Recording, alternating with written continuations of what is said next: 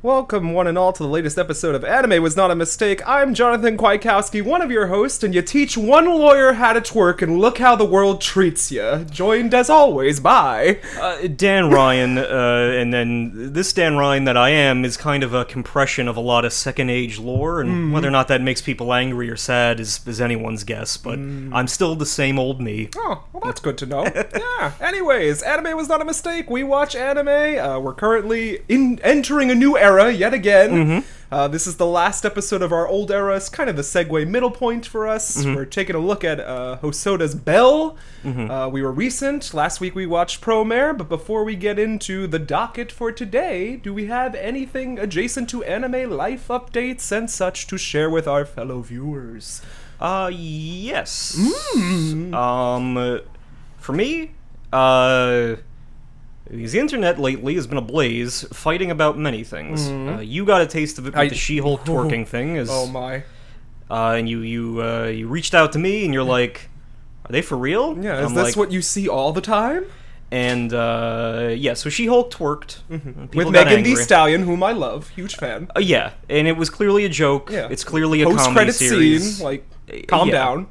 But that, of course, has been touted around Twitter and TikTok as the end of civilization. Even a few people that are in my Instagram feed, I was like, ooh, didn't know that about you. Won't be having a conversation with you later on in life. It's the latest rage bait farm, but on a similar rage bait farm, Rings of Power premiered. I haven't started yet. Maybe after. Maybe if we have time. I would love to. Okay. Please, I advocate, yes, we should. You and Gabe have been like, it's good. And, you know, I've seen all the movies, I've read the books, but I was never, you know, they're always so long, Dan. A trip to Middle-earth in this economy? I don't think so. These are hour-long episodes, so snacks for us.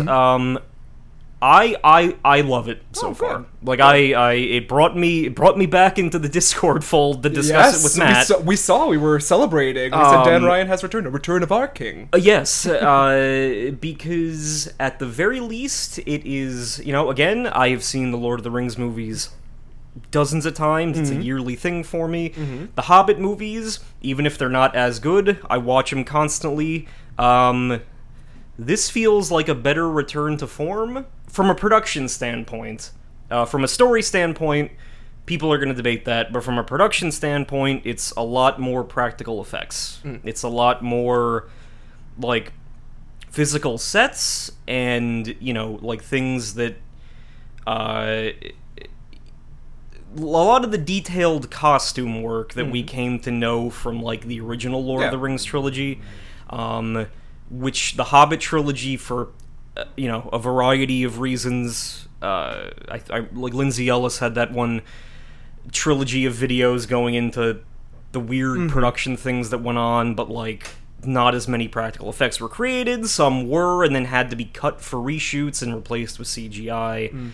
But this returns to a lot of practical effects. There's a part where an orc shows up, and because of how detailed, like, the prosthetics are and stuff, it feels like it matters again. It feels like, oh, to a regular person in this world, this is like a fucking scary demon showing up, and I like how it reinforces that. Similar to what the Prey movie did. I mean, that's all I expect and want from it. Yeah. So as long as it achieves that, I think I'm good. As I said previously on this podcast about everything, I hope it doesn't overstay its welcome, because I love a show that just hits that sweet spot and knows when to wrap things up.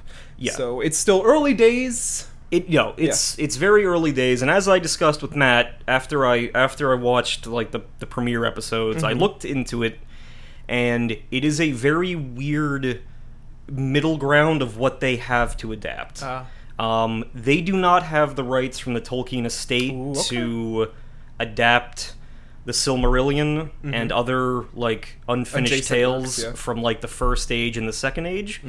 So instead, because New Line Cinema and, like, the extension of it that Amazon now owns only had the rights to The Hobbit and the Lord of the Rings books, they can only go off of things that were either referenced in those texts or in those texts, like, appendices. Yeah. Like in the factoids that were included in, like, Lord of the Rings. And they were plentiful. Still no Tom Bombadil yet? No, not yet. Okay. But literally, because again, that could be a source of controversy, or it could be a source of like celebration. This could still surprise people because it's like they're not adapting any. They can adapt to the broad strokes of what was referenced as happening, but it seems like they can't word for word follow the actual lore for those sections, so they have to like adapt a close approximation. Which is interesting, because then it leaves you with some room to not know what to expect, even if you're a die-hard fan. But for some die-hard Lord of the Rings fan, that might take you out of it. That might ruin it for you. I understand.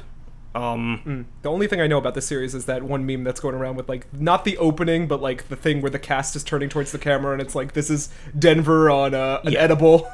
Yeah, it actually has a very nice opening. Yeah, I even liked that, because I thought it was, like, you know, the 90s nostalgia kind of going, so I enjoyed that as well. I wouldn't care either way, but if it has a good opening, yeah. Yeah, no, that thing you're talking about was an Entertainment Weekly, cast promo. Yeah. It has, like, an opening in the, like, the episodes proper.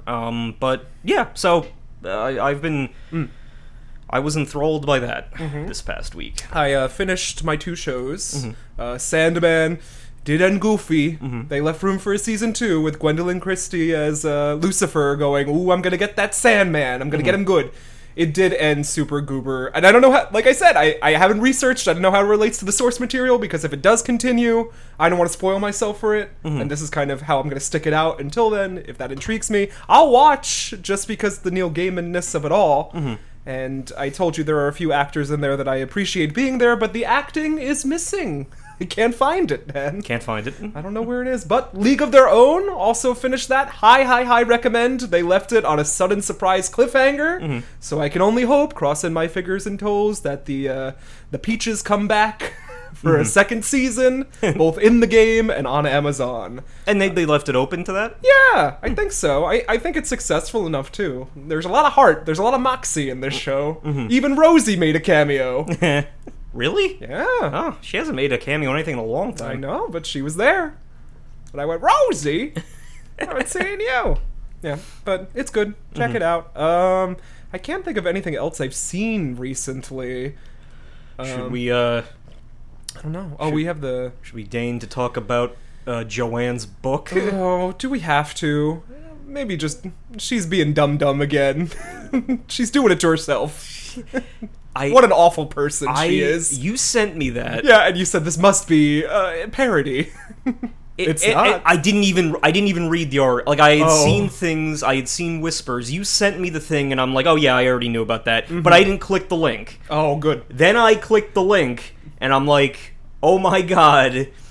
Do you remember Cyberbully? Yes. A cinematic favorite. Of course I do. I can't get the bottle open. It's an iconic scene in cinema, Dan. And I'm like, and I was reading this thing, and I'm like, this story of a young Joanne getting canceled over a cartoon worm. Yuck.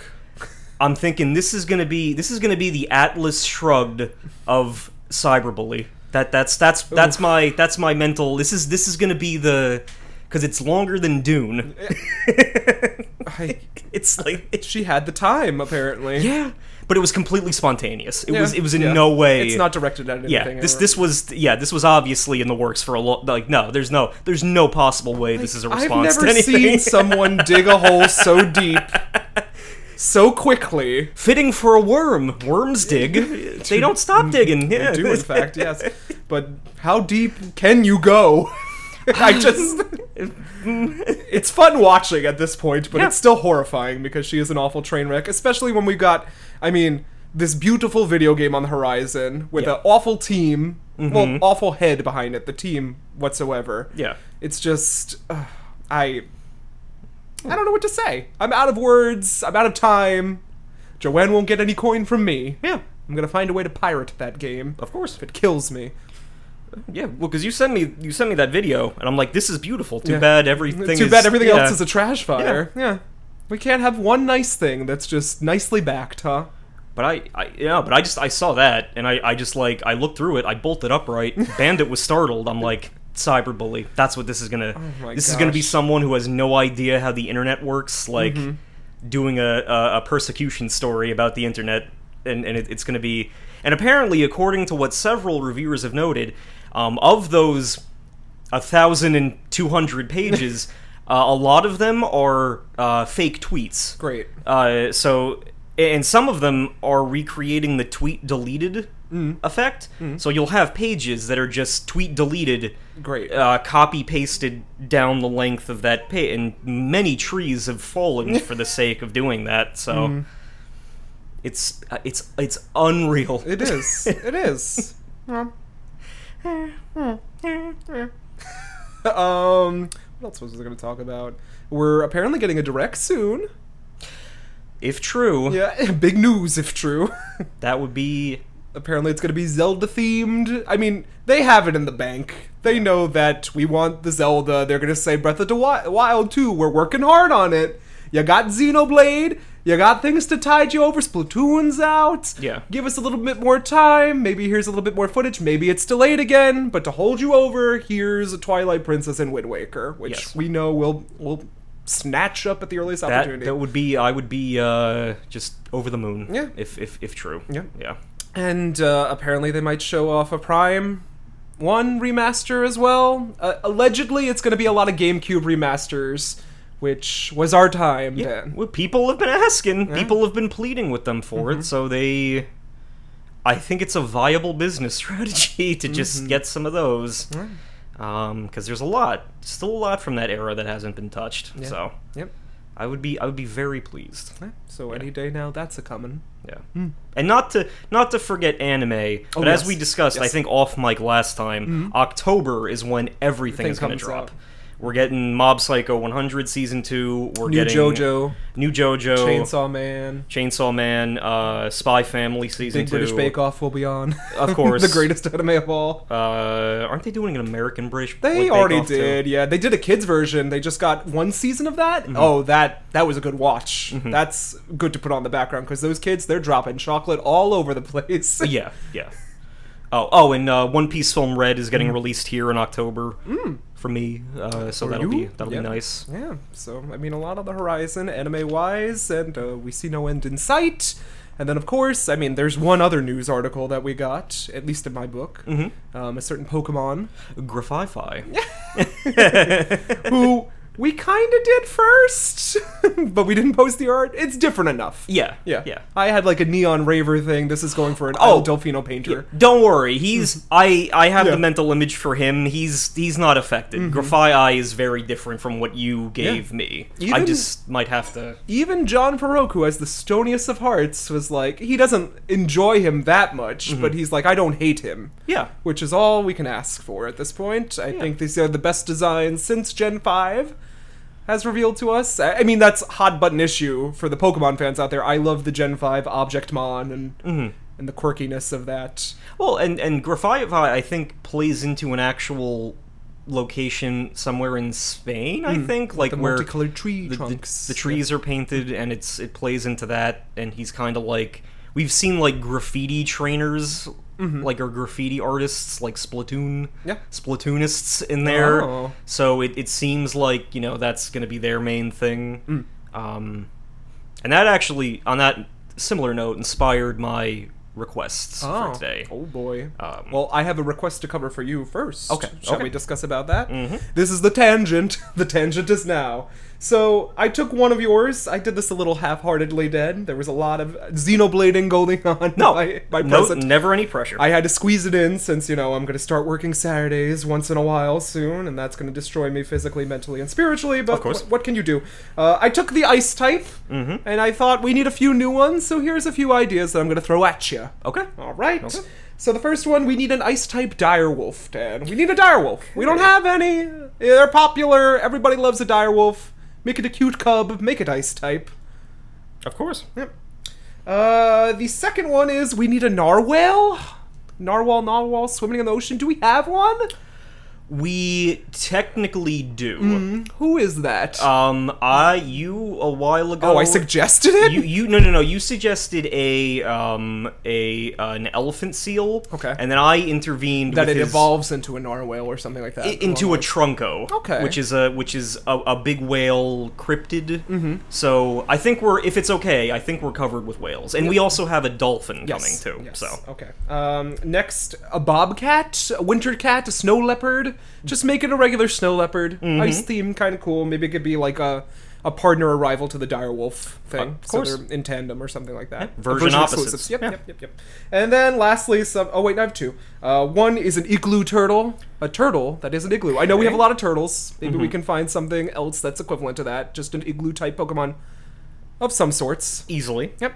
And then I wanted something, I don't know what kind of animal or creature it would be, that it starts in a frozen form a la one of the dinos, and then as its second form is like a defrosted version of that, but in the first version it uses the ice, so it gets like a fighting type, like if it's on its hands or appendages or something like that, and whips around. I don't know what kind of animal, maybe a fish? That's... Yeah. Because there's a lot of internet urban legends about, so it starts out frozen. Yeah. Maybe an unfrozen caveman. Yeah. Okay. Yeah. Yeah. It becomes defrosted. I like it. All good. Yeah. But that's all the ideas for ice types I have. And now you're putting me on the spot. That's fine. The Actors Studio. I believe, again, never any pressure prompts. I think the ones last week were forest mons. Yep. To surround Bigfoot. And Nazca lions and one mysterious ones to populate the Nazca lines. But today I got a big prompt. Oh boy. Because two prompts actually. Two requests. Because lately some of the mons that we've been posting for the podcast have been doing good numbers. Yeah. So I want to keep doing this. We got plenty that have already basically had completed art. I need to put the finishing touches on them, put them up. So with your approval, I'll keep this going for as long as until we get bored with it. Yeah. So the first request, this is a open-ended one. It does not have to be ended with like a one episode tangent. It's just open-ended for the future. Okay. Graffi kind of inspired me with like the painted trees thing. Considering the massive area that our region encompasses, from like southwestern United States all the way down to like the Amazon, basically, there's got to be plenty of roadside oddities in there. Okay. So this specific request is for roadside tourist attractions that. Love that. We could do Gravity Falls. I could do American Gods. Yes. There's a lot of things there. We have to make a thing about the House on the Rock, then. Yes. Yeah. Yes. Things exactly like that. A merry-go-round horse that's alive there. Like even merry-go-round room. Like looking through some of these, like there's like even Texas alone has the Cathedral of Junk, the Cadillac Ranch, like Leaning Tower of Texas, like Dinosaur Park, all of these weird things. Sideshow attractions, or sideshow stops along the way. And of course, the point B to this, the caveat, is just like the II for that, try to combine these with some weird animals. Animals that we have not seen previously. In Pokemon. These will be true roadside oddities. Like that. As in alright. Weirdo, one-of-a-kind things. Okay. 2. Second request. And this isn't so much a request. It's a demand. Or a heads up. Yeah. A while ago, I raised the concept of having like an Uber/Google Maps guy be the one who gives you the HMs. And that concept is almost complete. Okay. I drew the MOA that looks like the Google Maps car and its trainer, but it's not 100% vibing. It's not entirely vibing with my standards for putting these things up. So I was wondering if we just excise the California hipster altogether, and would you approve of going the Scarlet and Violet route of creating? I was gonna say, yeah. Like a maybe a mon that's unique to us, or a few of them that can adapt and perform the different HM tasks. I like that idea. Yeah. I mean, I was going to suggest gas station until I realized that Scarlet and Violet do that as well, too. But we have food trucks. We do have food trucks. We didn't mention that last time, too. So if you would care to explain that as well. I thought it was a brilliant idea. Like, our, because it's based on, like, the Southwest and everything, at least the top part is, our Pokemon Center / Mart / Wi-Fi Center will be food trucks. They'll be parked in the major cities and on some of the major routes. Yeah, and there'll be different ones. There'll be Pioneer wagons if you're down south, and, a sloppy, or what is it, a greasy spoon in my day, they used to call them. As I stumbled through the Broadway streets looking for a job. It'll... So we thought that would be cool. We thought it would be something that would make our map stand out. Because everybody loves to eat. Everyone does. Everyone loves food. But in terms of what form this Mountmon will take, I'm not positive yet. Okay. Well, we can't do lizard. Can't do lizard. But I will think on something. Where you come in is, because I figured just, with how we're doing with how everything relates to nature in our region, and we're gonna have, like, a lot of open desert, open highway up top, wilderness down below, a lot of cultural stuff, like, I might just excise Google Guy and just have it be something that's more common in the region. Be it an animal that's, like, Pokemon that's, like, tamed in ranches down there, but, my prompt to you, and again, this might be something that has to evolve depending on what the main one becomes. This will be my new Amadeus obsession for the next couple days while I figure this out. But of course, a favorite trope of ours and Grant's and everyone's are the 1950s street toughs. Yes. So maybe think up a mount that those troublesome youths could be riding around on. Okay. Yeah. Right. Yeah. So I will work on that, but I wanted to give you a heads up that I might be ditching the ostrich moa, and that's fine. Yeah. Some ideas have to get lost. Yeah. Coming up with something a little more fitting for our region, I guess. Yeah. So. All right. That'll be the next thing. Good prompts. Yes, but and I figured for the purposes of, like, art and everything else, like, we can, the roads will be occupied by, like, people riding around on Mons, because if I want to give them something stupid to ride on. No, that's the point. It's got to be as stupid as possible. That's where my mind is leaning right now. If people just to see these street toughs, like, kids that ride the stupidest thing ever. Exactly. But lovable. Yeah. And that's the main point. Yeah. Is like. I almost feel like Snorlax needs a little competition. Maybe. Yeah. Maybe this would be his sprightly younger cousin. Like, whatever you think would be, like, the funniest. I'm thinking something with a stick and an apple on it or something like that. Like, they have to.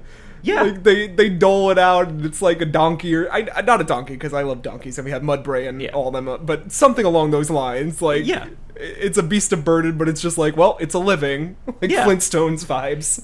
Well, no, exactly, and that's why I thought it could be fun about it. Is like more so than just summoning them like the HM mod. Like, we'll do something with a little personality. Yeah.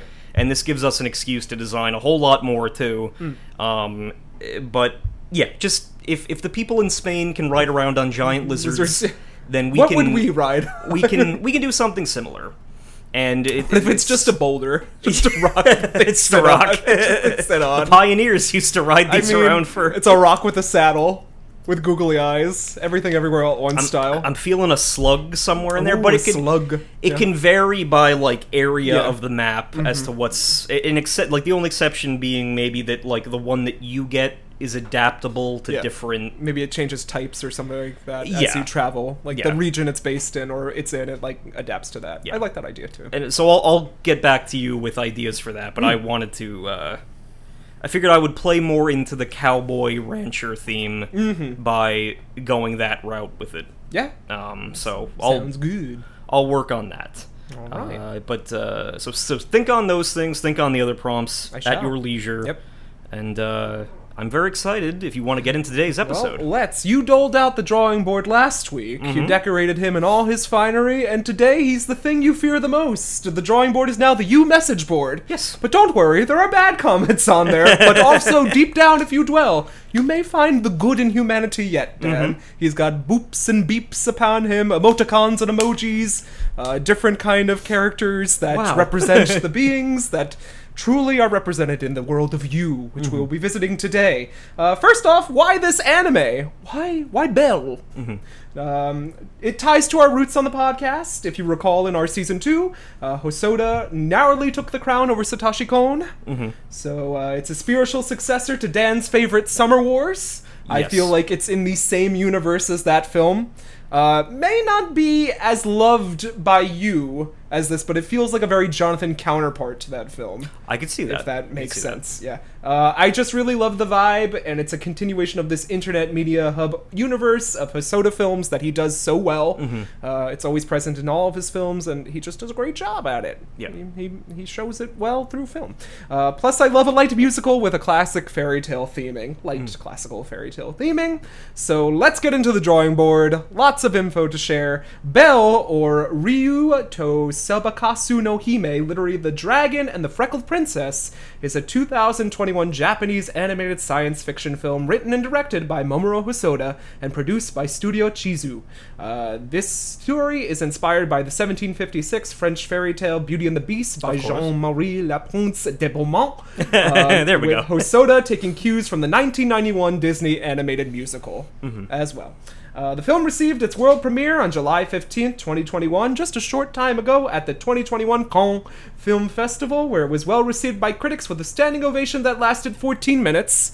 That's kind of typical fare for good movies nowadays. I know that the Cate Blanchett movie, Tar, just got, like, an exuberant, like, hour and a half standing ovation somehow. Hasn't that been one of the best to come? Like, people are... I mean, I'm obsessed with it. That trailer looks very Newsperia. I love it. It's about a conductor. Yeah. Well, Cate Blanchett, if she wins, she'll be the youngest to win 3 Oscars. Yeah, I would have no problem with that. She's behind Katharine Hepburn and Meryl, and I think one other.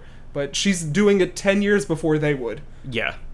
Which is a feat, yeah. Because the film TikTokers have been, today's Con didn't get a standing ovation. I'm like, okay. No bones day for Con. But it was released theatrically in Japan on July 16, 2021. G-Kids has licensed the film in North America with a nationwide release date of January 14, 2022.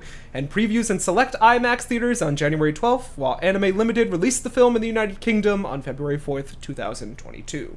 Belle is the third highest grossing Japanese film of 2021, accounting for 6.53 billion yen in box office rankings as of December 12, 2021. I think the other ones are things we've seen similar to this podcast, maybe. That may be more up your alley. Yeah. Was that Demon Slayer? I don't even know. 2021? 2021? Yeah. It was probably a Dragon Ball or a One Piece or something. I'm not positive. Well, I'm not positive if Demon Slayer was 2020 or 2021.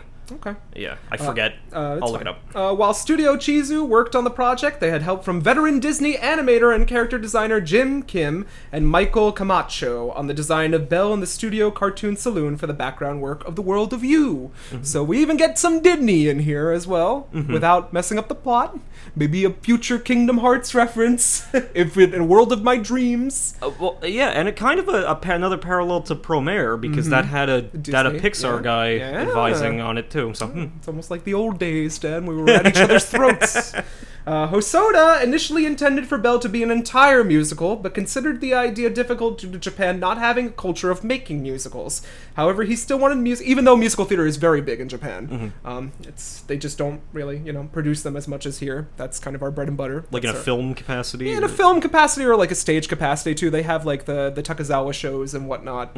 They love musical theaters that they import, or musical theater that they import from other countries, but they're not really known for making their own. However, he still wanted to make music the central part of the film, so he searched for a protagonist that could sing.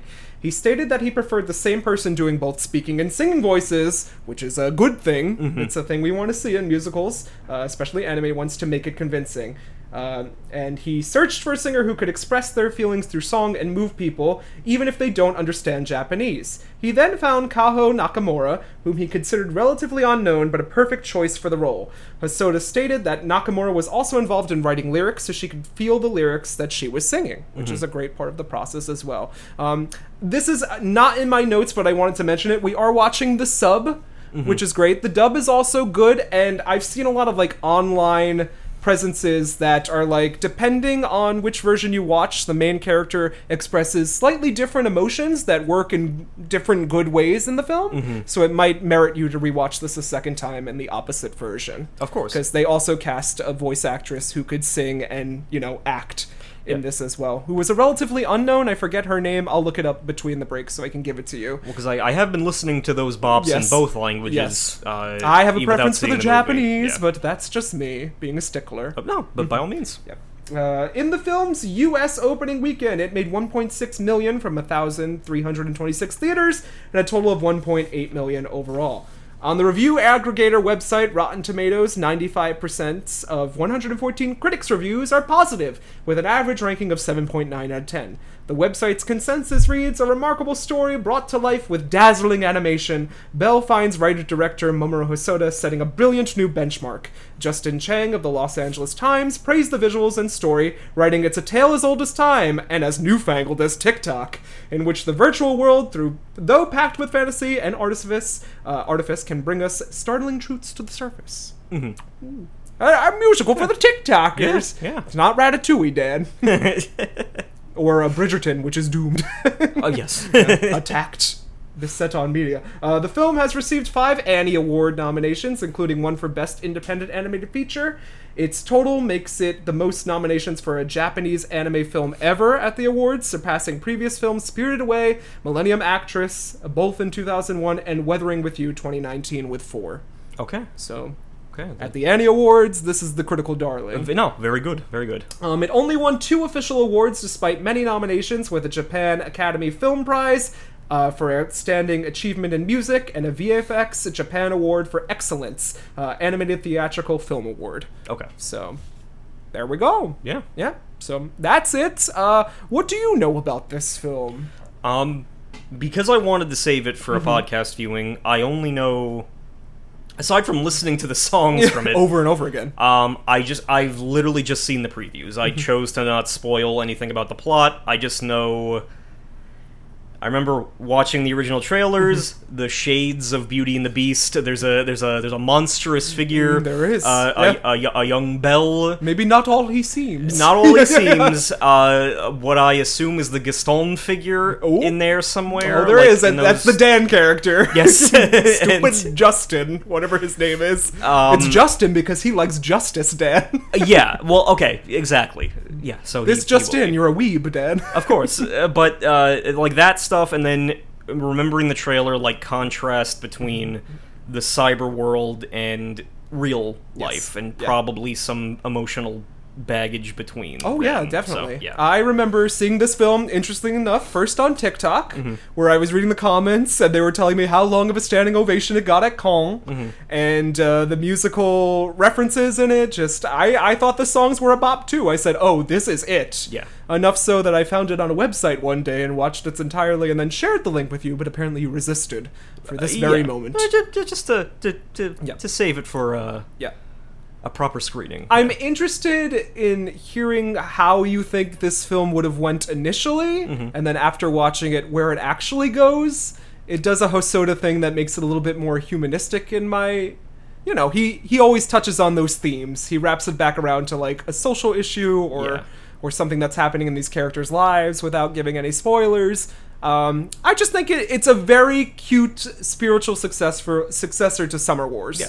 Which is a favorite of yours and mine, so... Probably top tier for me, so I'm very interested to see how you this get compares Promare and now you get this. Yeah. So you're eating good in the neighborhood, Dan. Is Applebee's gonna sue us? Or? I don't know. Are they still a company? They're not bankrupt yet? We'll see. We'll see what happens. Well, without further ado, I see an internet whale approaching. Quick, Dan, jump on and let me serenade Someone you. who spends a lot of money on mobile games? Not that, Dan. We'll see All right, you. let's get our Mii's ready. After the break, remember to take out your Wii U. Because you know that would have been a sponsorship for this movie. Brr, brr, brr, brr. Brr, brr, brr, brr.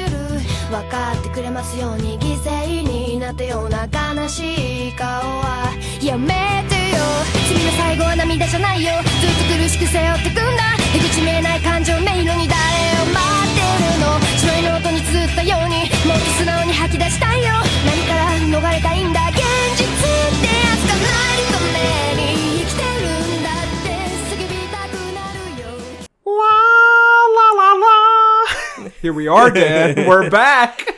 We are back. We just watched Mamoru Hosoda's Belle. Yes. And, it was an experience. It was a thing. We definitely did that. Yes. Any initial thoughts, Dan? Let me preface this. I can see why you would define this as like closer to your vibe of a Summer Wars than the first than the the first one. I agree. Yep.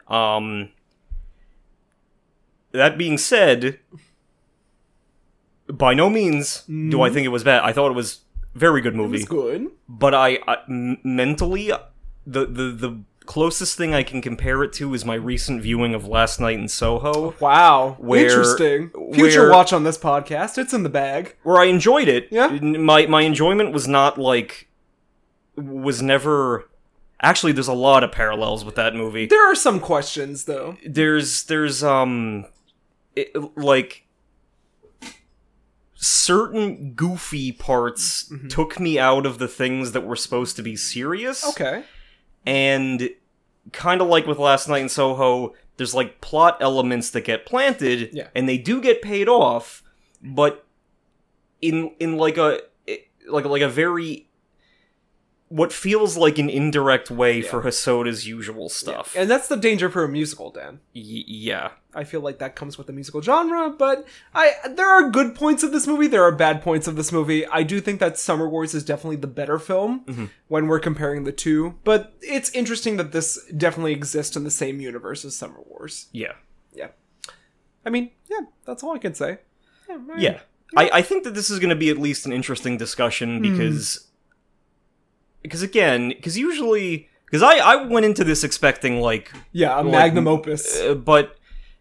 And while I think, good for discussion, I'm interested to hear your thoughts. But if at any point you feel like I'm giving it unfair rap, by all means, we will. I'll address that on you, Dan. We will Statler and Waldorf our way. I'll reveal the shining light of the internet upon you. Yes. So I will go through the elements as we go through because it's really. I mean, that's what I gotta preface it with, too. Visually, loved it. Loved the music. Story. The story is what, for me. So that's... Yeah. I don't think you'd be giving it a 17-minute ovation at Cannes. I don't think so, but... Oof. Well, anyways, I want to mention like I said, this is a movie that you should watch the dub cast as well, because they're slightly different. Maybe you'll like that flavor a little bit more in your dotage if you give it a rewatch. Yeah, I think I will. Yeah. The star of Belle in the American dub is Kylie McNeil. I just want to mention that because apparently she lends something else to the role. So maybe that'll be the poison you pick. I don't know. Well, and I could see that because in order to get the sound of the music to work, I would imagine... It was an oddly quiet cut. Like, this is the first time I've watched the Blu-ray. It seemed a little low to me. Yes. Interesting. Yeah. Okay, if you noticed that, then that's okay. Oh, well, this is the first time I watched it, Dan. Aside from, like, the earphones being in, but... Oh, okay. Yeah. Okay. So welcome to the world of you, and we already start with a bop. It's the bop of bops that is, Lie. Yeah, whatever it is. And we find out that the world of you is an internet database media sharing system that's constantly growing. by 5 sages not to be revealed. The voices. Yeah. So we get some backstory. An internet society constantly growing and flourishing. Another classic Hosoda internet universe, which we've seen before. Users are scanned and assigned a digital avatar, an AS based on personal biometric information. I don't know how this will hold up in the real world, but it's definitely something. Yeah. I would just be a fat cat. I know it.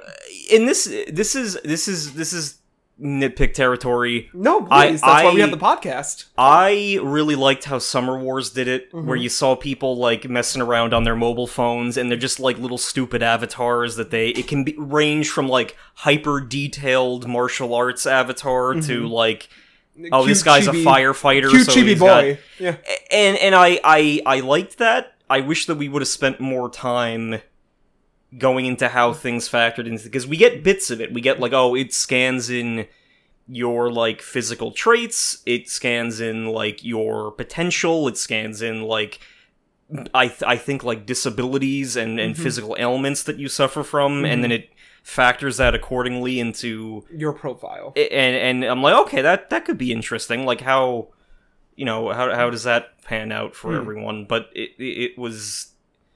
We don't get a whole lot of it. No. I think it's because it's setting up, it's literally a spiritual successor. Yeah. Like, that's kind of the sort of thing that Summer Wars is based off of. Maybe we don't need that information if you've seen the previous film. Yeah. Because it's definitely more advanced. It's like the dot hack you put your earphones in and you're scanned. Yeah. Yeah, you show a picture and whatever. You is another reality for everyone to start over with. Belle is a U-World acclaimed pop idol, singing and reigning from a distant cousin of the Summer Wars internet whale. Yes. Which is like, when the bomb dropped, this universe survived. Yeah. Again, whales are, I guess Hosoda likes whales, so. 17-year-old Suzo Naito, who Suzo is Japanese for Belle, should have been a clue there, lives in rural Kochi Prefecture of Japan with her father.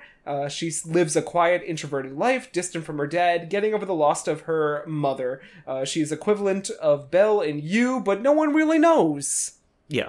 Yep. No one would suspect that she is. I think they lean towards the popular girl at school. Yeah. Internet pop star. Belle is a standout from the 5 billion users or so of You. Everyone questioning who is the real world Belle or her user. We get a somber opening with Suzu walking alone to school versus the chaos of high school. The popular girl Ruka is showing off her band talents, playing the saxophone doing by sax doing a little solo jig. with a jig. It's very Jonathan versus Dan. It's like, wow, Jonathan can do the sax on the jig, and what's Dan doing? He's really the center of attention. Yeah. Suzu thinks she is very pretty, but outclasses her in school's social hierarchy. Hiru is Suzu's friend and asks Suzu to not think of that too much. No use social climbing. Kamashin is a boy trying to overeagerly start a school kayak/canoe club. And we get the popular boy Shinobu, who has known Suzu since they were kids. He's the resident school basketball star and heartthrob. Yeah, the very John type. Yes. Yeah. When they were kids, Shinobu proposed to Suzu. We were 6 at the time, so it doesn't really count. Yeah. And that's all the backstory we get. We do get more context for it. It builds slowly. Suzu remembers years ago growing up with her mother and father. We got some great flashback scenes with moments in time, like her learning how to play music on her phone, the piano app, and singing and recording little songs with her mom. Her falling and her mom comforting her from that fall. It's very emotional. It's very Hosoda. Suzu uses an app on her phone to learn how to play the piano. She takes an interest with her mother for both her passion for singing and music. Suzu recalls her mother rescuing a child in danger in a rapidly flowing river. Yeah. And that's the trauma. There was a flood, and Suzu's mom, took the initiative. That child over there is going to die if I don't do something, so she swam over with a life vest, gave the child the life vest, and then couldn't swim back to safety herself. Yeah, so the movie starts well. It's we get enough emotional backstory that we feel for Suzu and her mother. Her mother dies in the process before Suzu can join. She is stopped by someone off screen, which we'll get to later. Yeah, before she's literally about to, like, throw herself in the into river, yeah. like, an unseen person stops her. Yeah. Many think that this is a waste of life for Suzu's mom to do this, and trying to die being a hero. We get more of, like, that internet commentary on culture, which I enjoyed. Yes. In real life, it's like, oh, she threw her life away, she wasted it, she shouldn't have saved that child, even though she was capable of it. It's just things we hear. Yeah, and the I guess the implication is that Suzu hears it too, because she's like, oh, she abandoned her daughter to be a hero. It's this, like all the, which presumably feeds back into Suzu's trauma. So. And ever since her mother's death, Suzu hasn't sung publicly since. She has been avidly playing music and writing lyrics, though, but she considers this like trash and throws it out in the process. Yeah. She doesn't really like have a passion for music anymore, even though that's her life. Yes. And that's what she's grown up to be. She questions her mother's choice too during this time. Like, why did she save that child when she's my mother? Yeah. But she suffers in silence. Suzu lives a quiet, introverted life. She gets invited to karaoke one night with the U-pop idol Peggy Sue singing over a mob of girls. A very Jonathan moment. Yes. Sing along to Peggy Sue, Dan. She's the existing Miku of this world. Yeah.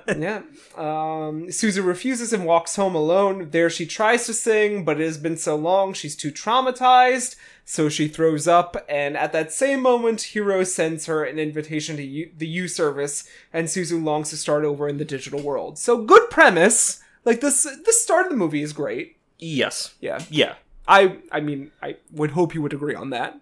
Yes. We're not at the point where some of the... And please mention, There are... Because I gotta wait until we hit the plot beats to talk about it, but there were things that were going... Because you said to keep in mind what where I think the movie is going and where it does go. Yeah. And there's a few big chunks in this opening part here that I thought or hoped would go differently. Yeah. But we'll get to those when everything is said and done, I think. Okay. So Ruka clearly friendly enough to notice Suzu while at school. Yu uses Ruka's photo to create a beautiful pink hair avatar. Donning the name Belle, Japanese Suzu, Yu uses earpods to read biometric tech to sync vision and put users in the digital world. More Digimon love. Like, when they're initially scanning, this is exactly like Digimon / Summer Wars. Yes. So you can see where I draw that parallel from. Belle emerges in Yu and immediately sings gales of song. Suzu is surprised she can sing easily here again. Some users take notice, that we will see later on in the film, and others scoff, but Suzu feels free at last. A little weird cherub avatar notices Belle. Suzu wakes up with one follower and comment from the same little cherub guy and says, like, oh, like, that's what I would expect, like, one follower. Maybe, like, this isn't it for me, but during the day, her following on Yu grows exponentially. Yeah, it blows up because of that public song. So millions of followers by the end of the day. The followers grow up exponentially. Tons of art and new songs to see. A Yu celebrity. Peggy Sue comments on the new star Belle. It's just a shot in the dark, but many naysayers may be existing about Belle, but she does have a certain something. Yeah, she's gaining, like, what you would expect from an internet presence. Like, she's got lovers, haters, and people are speculating over what real-life celebrity she could possibly be. Yeah. So. Suzu is freaking out that everyone is talking about her in the real world. She runs over to Hiro, who already knows Suzu is Belle, the very Jonathan to the Dan. She's the guy in the chair. Yeah, spins around. Oh, Dan, come to me about the Weeb server. Hey, I knew it was you, One Piece fan 96. So it's exactly that. And she has, like, her gigantic multi-screen tech which setup. we said was a Hosoda staple. Yeah, like, she once again. It looks like the house from Summer Wars. She's got, like, the same dad from Summer Wars. Exactly, but then even then, like, her parents, because, like, you can't use this room for this anymore. This is, like, our family room. You can't set up in here. Ruka's looks and Yu can draw out users' hidden strengths, so, like, this friend, Hiro, knows that she probably used a photo from Ruka instead to be so beautiful. But I do mention the point, when it was scanning our main character, it does focus on her face. Yes. So, like, the whole time she's thinking it's Ruka's face, but it's actually her own, thus the freckles. Yeah, the freckles and the marks and everything. Yeah, so. Yeah. All profits are going to charity, so, like, I'm gonna be your manager, I'm gonna set you up, Dan. Yeah. We're gonna send all the profits to Weebtown or wherever the charity goes. Yeah, shield me from criticism, it's, Yeah. Belle is an overnight U diva. Peggy Sue says she's yesterday's news, when in turn it's Peggy Sue who is yesterday's news. Yes. At the same point. Hero loving the secret knowledge and the producer role. We get some oh-ho-ho-ho-hos. Yeah. Which I love. Yeah, the noblewoman laugh again. Yeah. And then it's summer vacation, so the elementary school downtown is abandoned, which is important. Suzu sings with some of her mom's old friends at a community choir. Your mom would want you to be happy. No one knows what happiness is. We get a flashback to young Shinobu talking to Suzu, mirroring the present. The school takes notice of this interaction, and Suzu is over that. No one should really worry about her now. Shinobu is talking to Ruka at the same time. So we get this high school drama plot that's happening at the same time as our U plot. How did you feel about that, Dan? I thought things were going to go very differently. Alright. Who did you think was the Beast, even though he hasn't shown up? Okay, we'll unpack this now. Alright. Unironically, I thought, because the whole thing with the avatars is that everything about it's literally a new you. Mm-hmm. I thought, my first gut instinct was that the Beast was the little girl who Suzu's mom died saving. Oh, and that's an interesting plot. She imported herself as, a hideous beast unworthy of love. Mm-hmm. She has injuries. She has, baggage. And hides away, but is it, something draws the Beast to Belle. And then that would create, a dramatic moment later on. Yeah. When Suzu discovers that fact. Alright, that's a cool plot. Maybe in a different universe that would happen. And I also thought, because again, I was going in this with the Summer Wars instinct, we had 5 voices, and there's 5 old biddies who hang out. The users of you, yeah. And I thought that, okay, I'm trying to fit the pieces together here. These 5 older ladies are the ones who developed you.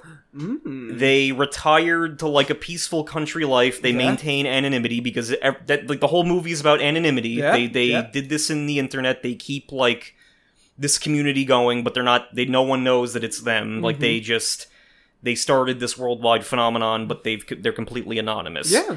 And they're called the Voices. They were in a choir with Suzu's mom.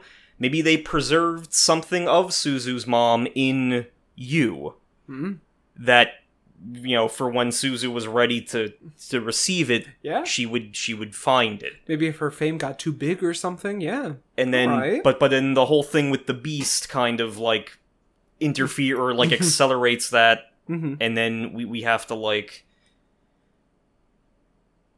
is the real you worthy of love? Is, your mom did not abandon you because, she was connected to all these other people who also love you, and it's that's where my mind went. Yeah, that's a great thought. I'd like that movie. But yeah, that's what I was thinking. But that doesn't happen, Dan, does it? No. No. So Belle is having the biggest virtual concert ever in U's Virtual Stadium. It's Water Diamond Whale themed. Yes. We love that. Suddenly a beast of an avatar nicknamed the Dragon / the Beast interrupts Belle's concert. A vigilante U security force led by a guy named Justin of the Justices, a very Promare parallel that we have going on here, is chasing the dragon, who is one of U's prominent fighters. Bruises on his back. The dragon dispatches many of the enforcers to the chagrin of everyone. Belle wonders who the dragon is, and Justin possesses the light of truth, which can reveal the user behind the avatar if struck. So, the stadium locks and the battle is set. The dragon busts out the stadium, and Justin swears to uncover this beast identity. Because it's a little, the complicated thing is that Belle is performing. She does her Taylor Swift diamond dress whale performance, like the Revenge of the Sith opera scene. Yes. Then she's about to go into a ladder-themed song, so we get the Digimon ladders / Summer Wars, metal trestle things. And while the Beast is trying to defeat the mods, he lunges past her, could have hurt her almost, Yeah. but grabs a beam, dispatches the rest of, the mod squad with it, and then, escapes. Yep. Very much channeling that Summer Wars thing where they build the giant fortress to seal Love Machine. Yeah. But yeah, Justin is an element that, whether or not the comedic potential in seeing myself in him or whatever, the goofiness of him and his buddies, his posse, his furry posse, takes me out of it sometimes. But I think that's the point. Yeah, though. yeah. I know. That's the minimal of it. Yeah.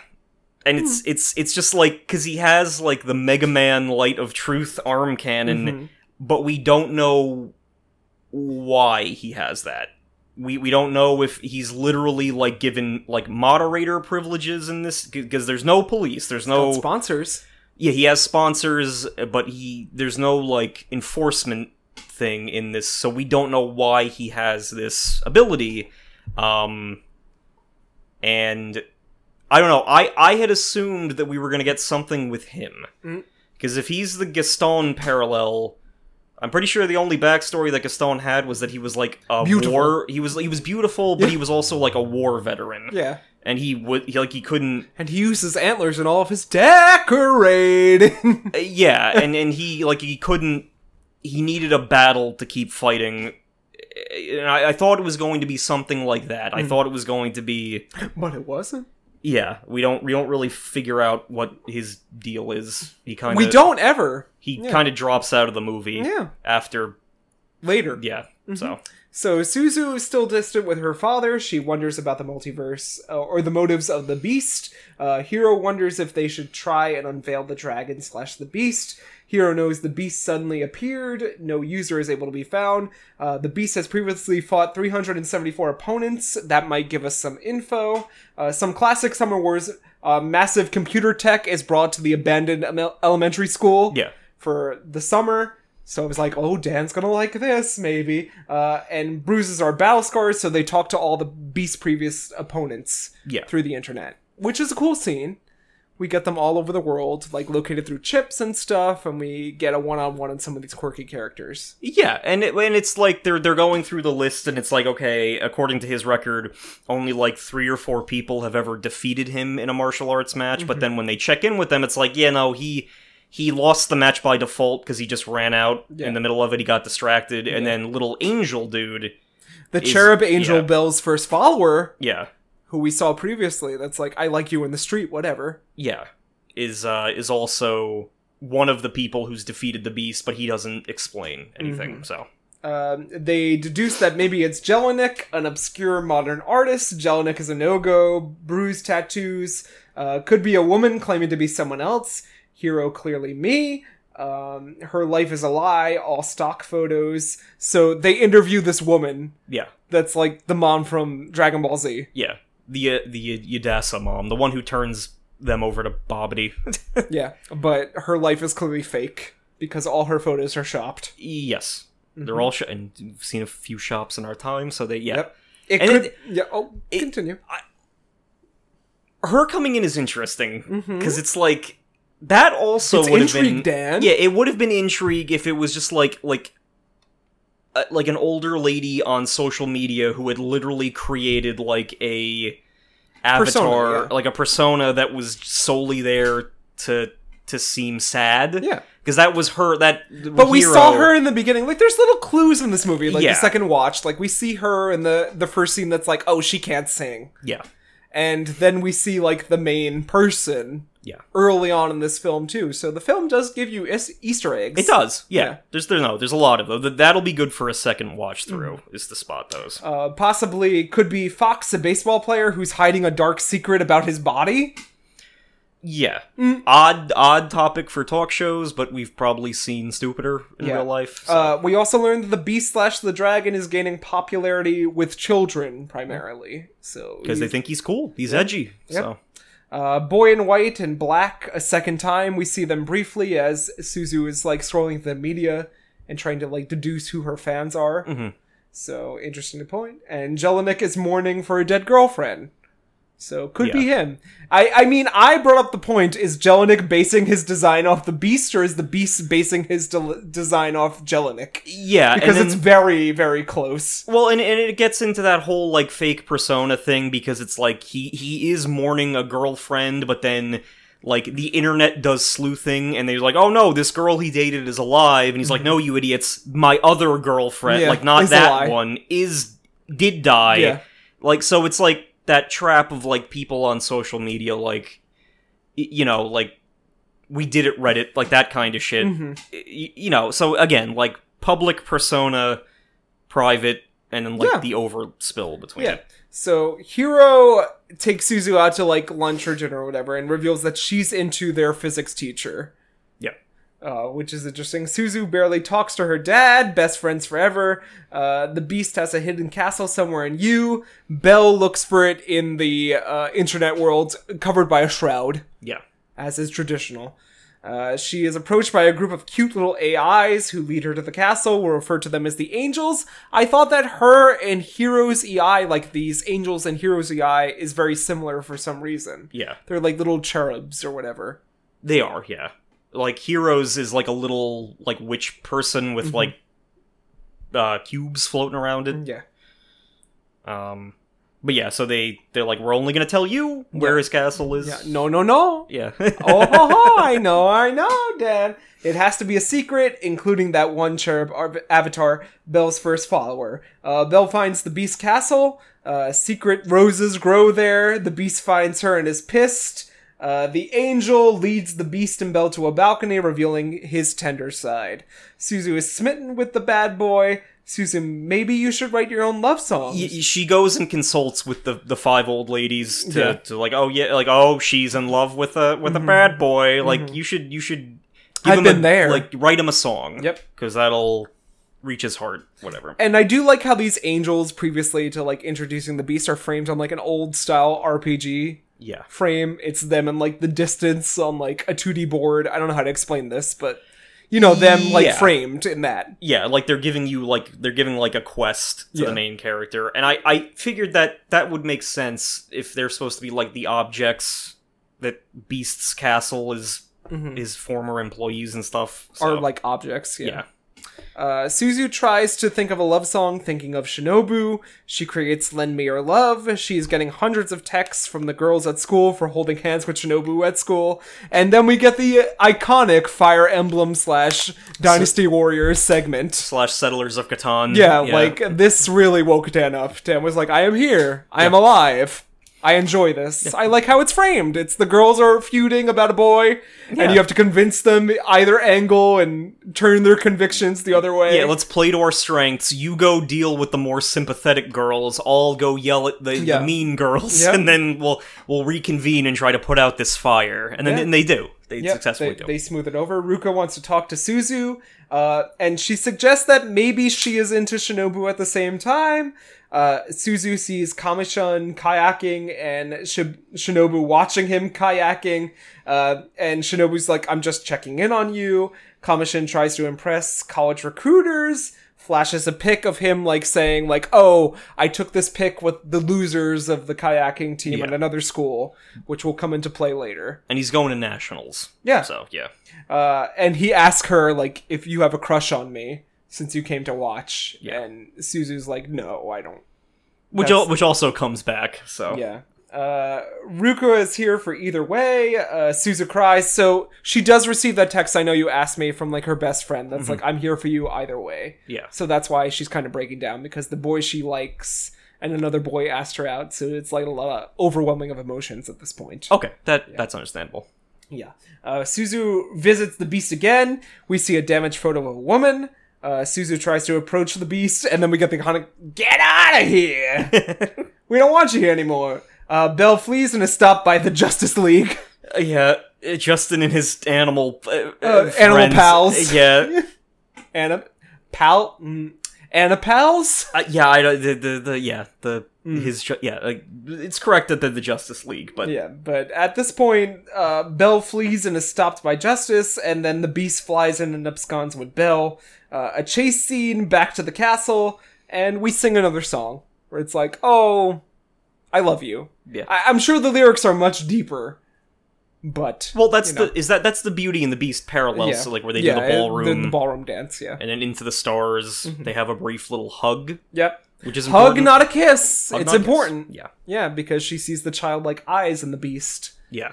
And it's like, oh, okay, I'll give you a hug too. Which, the movie does successfully, I think. Yes. For maintaining the reveal that's coming up in a few minutes. Yes. All right. Still waiting on that. I'm waiting for Dan to call me out. I'm like, how dare you? No, like I already explained what I thought the plot should have, or what I would have hoped it was going to be, but like that's the thing. I'm not left feeling a lot about what happens. So we'll get into that when it comes. So the Beast suddenly reacts in pain, more bruises appearing on his back. He is ashamed. Belle needs to know who he is. Belle is taking the absent from you at this point. Like, they don't talk anymore. She's kind of depressed. Suzu wants to just take an absence and find herself. Yes. And think about the events that are going on in you. The world wants to know. Rumors spread. It turns out that Jelenka's lover isn't dead. He's just plagiarizing based on 2 girlfriends. Okay. Like, one died spiritually for him when breaking up for him. Oh, okay, that's what he says. I thought that... Okay, that makes more sense. The Beast/Fox comes clean with his secret. Medical scars, so this is the baseball player. Yeah. He comes out and he's like, I have something to share with you all. Like, I've gotten surgery when I was a younger kid. I'm ripped, but still scarred. So, like, kids out there, like, you can keep striving. He's a good guy, Dad. He's a good guy. Good guy. Yeah. Good guy, Fox. Who is the Beast? The housewife is not a fan of this. She was just a fan of fraud too. She had a whole fake life. She wanted to like get in on the fame of it all. Belle was incognito. Justin takes her for interrogation, threatening her with the truth of justice. And this is me and Dan in a scene if you ever need one. Yes, it literally, like, I must maintain order on this subreddit. And I'm just sitting in a chair looking downwards going, you can't have the information, Dan. You're too much of a troublemaker. And again, it's like the one fragment of, like, a motivation speech that he gives is, like, you'll notice that there are no law enforcement things in here because the voices felt that, like, this is utopia. This is, like... this movie hasn't fucked up. No. Like, it's good. Yes. It's decent to this point. You're still thinking about it. No, by all means, just because it doesn't satisfy our weird, like, by all, like, because that's what when I see stuff like this, I want to think, like... it's not a bad movie. Who gave him that gun? Like, that's what I want to, say, but it does not take away from anything. But he's like, with this light of truth, I can, unveil you as your origin, your true self. Yeah. And the internet won't love you as much because they love Belle. Yes. Yeah. She doesn't know. I can unveil you with our true identity. No one would love you. Belle is suddenly whisked away by the AIs, and Justin finds a rose petal, and since this is internet logic, he can track down the UI or whatever. We do see code on it. Yeah. Like, he and I like these UIs, too. Yeah. They seem ultra-powerful for no reason. Yes. They create water and fire in the internet. Yeah. I don't know how that works. Because they're presumably, like, the primal forces of you, so... Yeah. So the Beast is in danger. Suzu meets Ruka while switching trains. So Suzu's distracted in, like, the real world at this point. Mm-hmm. She's switching trains. She meets Ruka, and Ruka wants to chat with a boy who apparently is not Shinobu. Yes. Like, she's not into it. She goes to talk. She seems like a real friend, like a chill, popular girl that just wants to speak with her. Yeah. Yeah. Hang out, which I thought was an interesting twist. No, it's a very good twist. Yeah, she is into Kamishin, who's the kayak guy. Yes, and says, like, you've known them since childhood. Do you want to like introduce us? Mm-hmm. Like, I just want to know more about him. She knows Suzu like Shinobu. They talk. Shinobu is just worried about you. Kamishin and Ruka are then brought together in another train station scene, which I think is kind of the pinnacle of this film. It's very Hosoda, where they're going through this train station multiple times, or this bus depot, whatever, and we see the same background, and it's just these characters interacting in the real world. I thought that was very Hosoda. I was gonna say, that's probably one of my favorite scenes in the, like, it's a very human, like, these two awkward people are going to get, like, they're getting matched by a third awkward person who has learned to slightly be... Because it's more insight into Suzu's character. She, like, gets the two of them together. She gives Kamishin, like, lines to say. Yeah. And then she watches them from afar, and she's like, okay, I hope that everything works out for the two of them. It's very cute. It's very sweet. and they're both embarrassed about talking to each other. I could watch you compete in nationals. I hope it works out. Shinobu is also there. Like, when our main character goes out in the streets, Shinobu's across, like, the tram car going, like, I know your secret. Yeah. What? The guy, like, your bell. Your like, bell. What? I gotta go. And she runs off. Suzu is freaking out. The Beast is in trouble. Justin the League is storming the castle, burning it down a la Minecraft style, as Dan suggested. Yeah. Burning it off the server. There's no backup. So. Yep. The Beast Castle kids against this. And all the kids are against this. Like, why are you taking it out on the Beast / the dragon? Yeah, well, and it's interesting because we see throughout the movie that the younger kids love the Beast because he's cool, he's taking on the system. Very Dan. You would love the Beast. But then, like, by this point in the movie, the adults tune into that and kind of ruin it for the kids. Like, they start, like, in an editing sense, they start, like, overwriting the positive message from the kids, and they're like, no, these kids don't do anything. They're just being stupid. They don't understand, and then they... so it's like, not that the tide is shifting, but we're reaching, like, everything's going wrong. Yeah. Yeah. So Belle arrives, she finds these injured AIs, and the injured AIs take her to the Beast. He can't tell Belle the truth, the castle burns, Shinobu and the gang learn about Suzu's whereabouts, who she ran off to the elementary school just to connect to the server and find out what was really going on. Yes. So this is like the crux of the film. This is where everything's going on, and the plot sort of changes. Yes. Just to mention that going on here. They have to find the identity of the Beast. The choir all knew that Suzu was Belle and raced to help because of the 5 old biddies. Yes. And Suzu hears a young boy singing her song behind all the proxies or whatever, all the open tabs. Well, and I did like this part because it was like she was literally filtering through all the noise to find meaning. Mm-hmm. And I would have liked if that was more pivotal.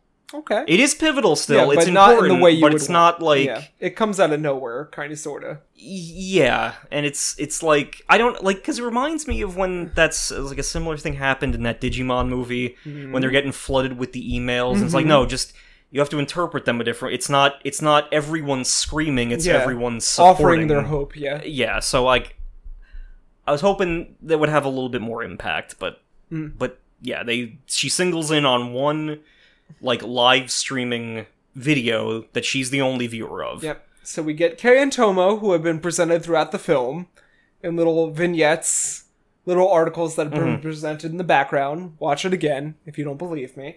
Tomo is the boy in white, and Kei is the boy in black, aka the Beast. The boys are being abused by their father, thus explaining Kei's bruises. Kei's avatar is... Tomo's beauty... Oh, no. Kei's bruises, and then Tomo is the angel that we've been seeing throughout. Yeah, and I think that... I think in the build-up to when she's, like, filtering out the noise to figure out who's singing her song, she goes through her head, like, no, it wouldn't be something like Jellicoe, because... he has too much going on, or whatever. Yeah, like, it wouldn't be... His bruises were just tattoos... like, it wouldn't be the injured baseball player, because you kind of takes the person you are inside, so it wouldn't make sense that anyone with physical injuries would have them present in the game. It would just be emotional injuries. I mean, I like where it goes in this last direction, kinda, sorta. I think it's a little heavy-handed, definitely, dealing with, like, child abuse. Yes. I mean, I respect what they were going for. Yes. Yeah. It is commendable. At this point, I feel like everything becomes a little more... And I could be wrong. If I'm wrong, push back. It feels, like, detached. Like, it feels like... I felt that too. Like an intimate story. Like... I get what he was trying to do, laying the clues for it, yes. though. Like, I understand that this is supposed to be, like, the reveal of the film. Yes, but it's like... I don't know, like... We're not championing child abuse on this podcast. It's kind of just like... It is a surprising twist to the movie, but it's just like... it is truly, like, two strangers on the internet meeting, and then, like, through that connection, one person is going to help. Like, they're both going to help each other through something. But it's just, like, again, because I went in this with the mentality of Summer Wars, where it's, like, the main character has no experience with family. He kind of... But it's a similar thing, though. It does. You could see it. It does. It's just, like, whereas everything felt contained within that circle, with everyone else rooting for them at the end, this feels more like... Okay, it hasn't been one of... Like, this isn't all about us, it's about this other person who's suffering. Yeah. Like, again, like the kid across the river. Like, okay, so symbolically I know what it's supposed to... It's just, like... Lost me a little bit. Yeah, so Suzu is trying to find the location through the zoom-in function, explaining the bruises from the abuse when she sees the two boys. Suzu pieces it together as the school gang and choir arrive. She's gotta find those boys, Dan! Yeah. Explains the beast enduring all the pain. Suzu tries to call the boys, but they don't believe that she is Belle at this point. Yeah.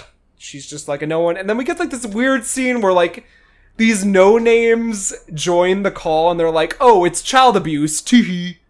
Yeah. And like, leave. I'm like, what? Like 3 or 4 like internet griefers like join the video and they're like, should we forward this? Yeah, we will. And then they do. They end up like spreading it around the internet. Like those...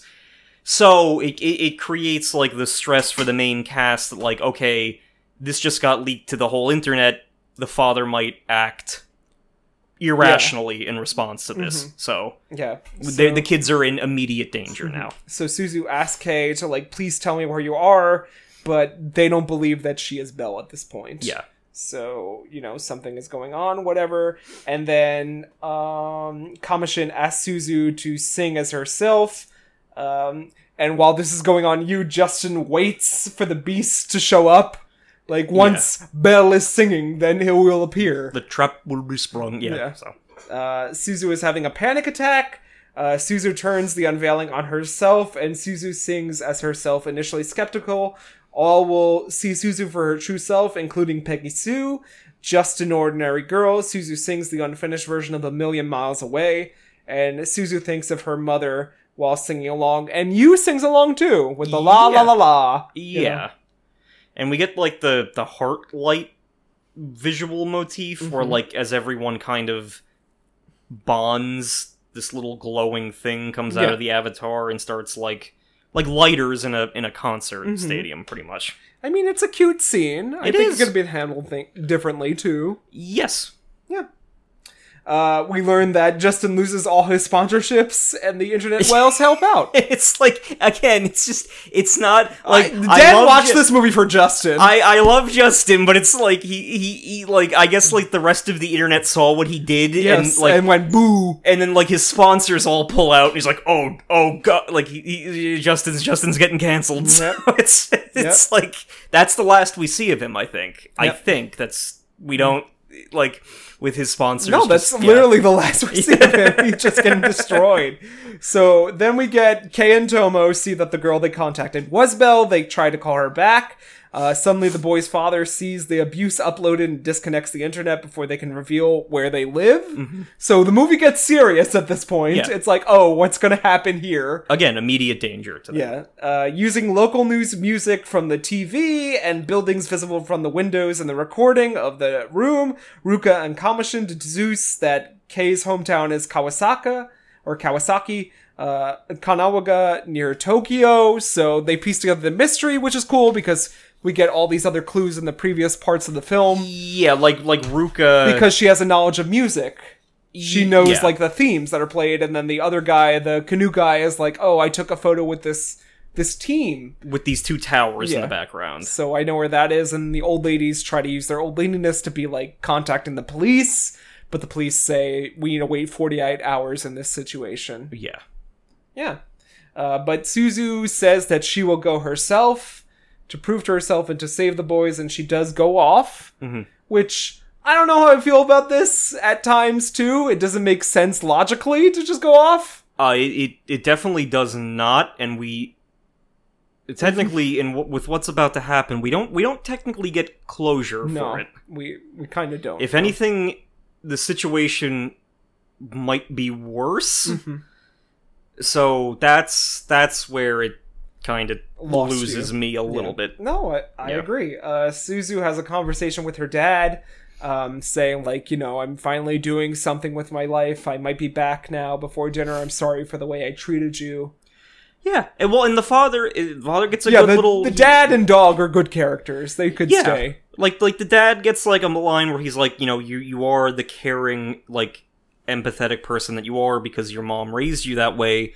Please be kind to that person that you grew up to be. Like, just please, like, take it easy on yourself. And,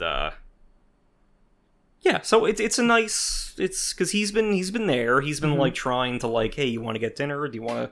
But he knows that she is suffering. Like, he's suffering, and, you know, the gap doesn't get bridged just yet. So Suzu runs off and finds the boys and protects them from their abusive father. Suzu stands up to the abuser. It's like a scene where she shields her back to him, and it's very graphic. He rips at her face. Yeah. But then she turns around and having, like, her power, she looks at him, and he shirks away. Well, because he's like, again, because, I mean, he's already abusive, he goes to swing at her, but she's just like, she gives him, like, this determined look, and he just, like, breaks down. He just falls back, crumples, and runs off. Yeah. I do like how this wasn't framed as a bad love story, though. No. Yeah, no, that's good. That's a, yeah, like, they are, the two brothers are younger kids, and they're like, it's clearly like we love you in the sense that you gave us hope here. Yep. But still, we don't get any other closure with... No. So they're still there with the dad, presumably. And all we get is Kay saying, like, I know how to stand up to him now. We found strength in one another. But, like, that's still a bad situation. Yeah. So I wish we would have gotten a little more. We can assume that things went differently. Yeah, I don't know, but we can't. We would hope. Yeah. We would hope. Suzu returns home. Her father greets her at the train station. She says that she is back. Finally from her grieving process, and everyone walks back home. Shinobu sees Suzu, doesn't need protection anymore, and is like, oh, thank goodness, I don't have to protect you. Finally, we can hang out as, like, friends or whatever now and experiment with this relationship. And then the choir asks Suzu to sing on their way home. Wouldn't it be a rousing time to sing, Dan? Yeah. Lend your voice to the air. And Suzu says, you know what? Yeah, sure, why not? And the film ends. Yes. Yeah. Yeah.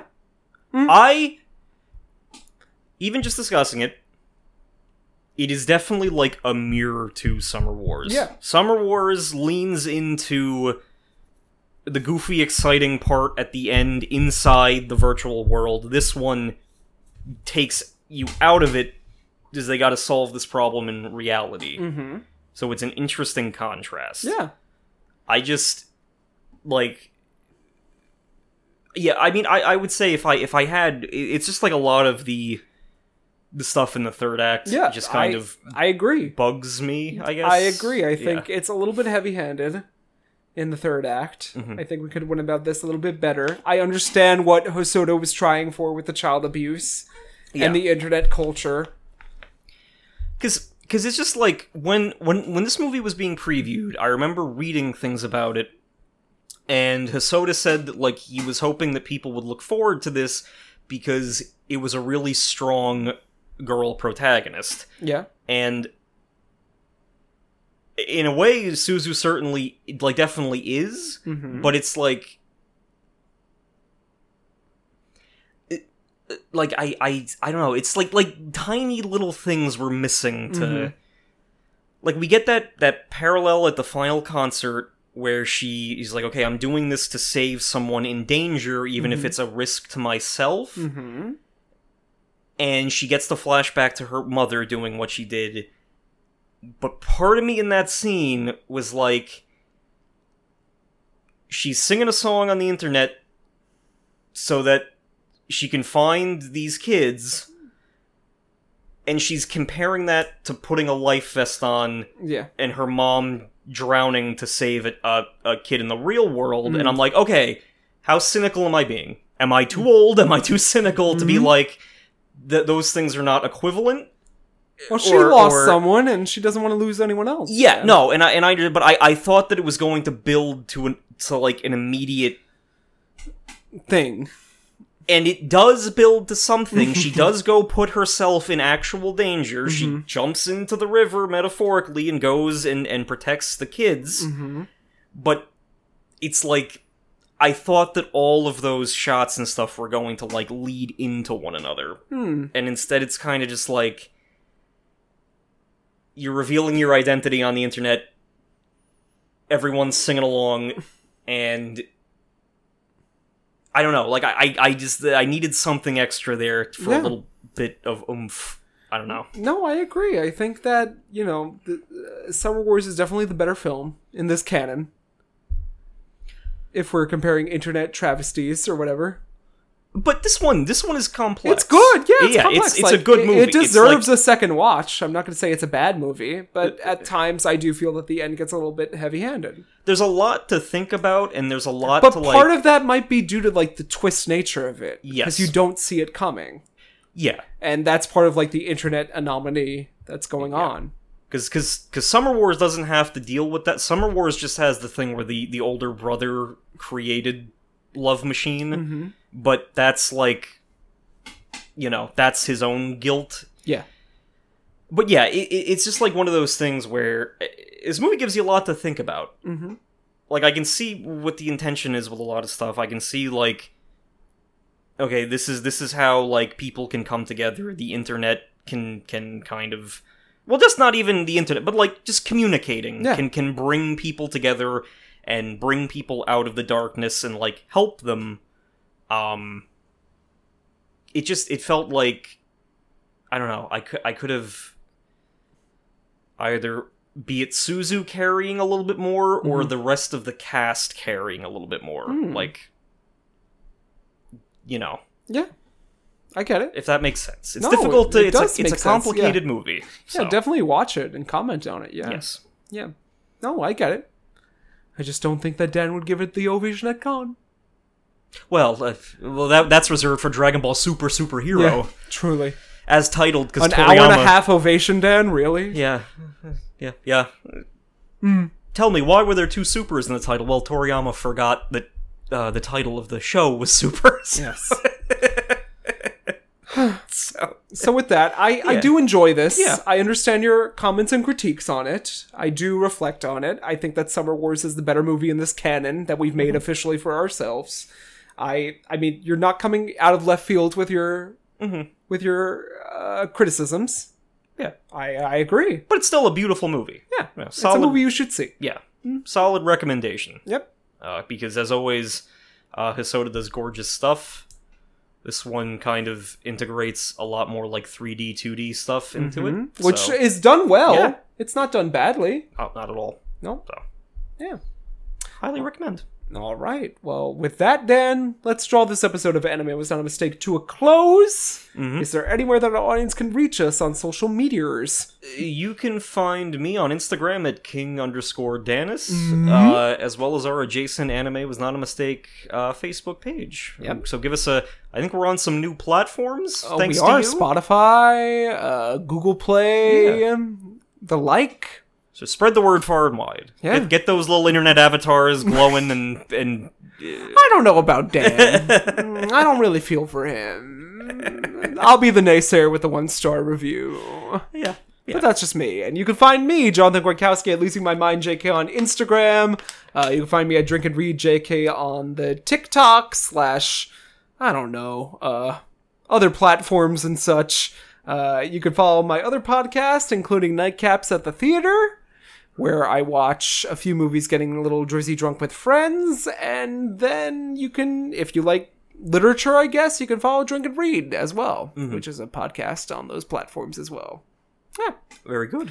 So, Dan, we're entering a new era next week, I hear. We certainly are. And I am fucking excited. Let me tell you, because for a little context, I think you solidly had your next series. I did, for a long time, You've been stewing on it a bit. I was more uncertain. I was not sure what I was going to use our fall block to do, and I went through a lot of different options, sticking generally to match what you did, a 26-episode series. Yeah. In the process of that, I did learn that there's a word for that. It's a two-core series. Ooh. C-O-U-R.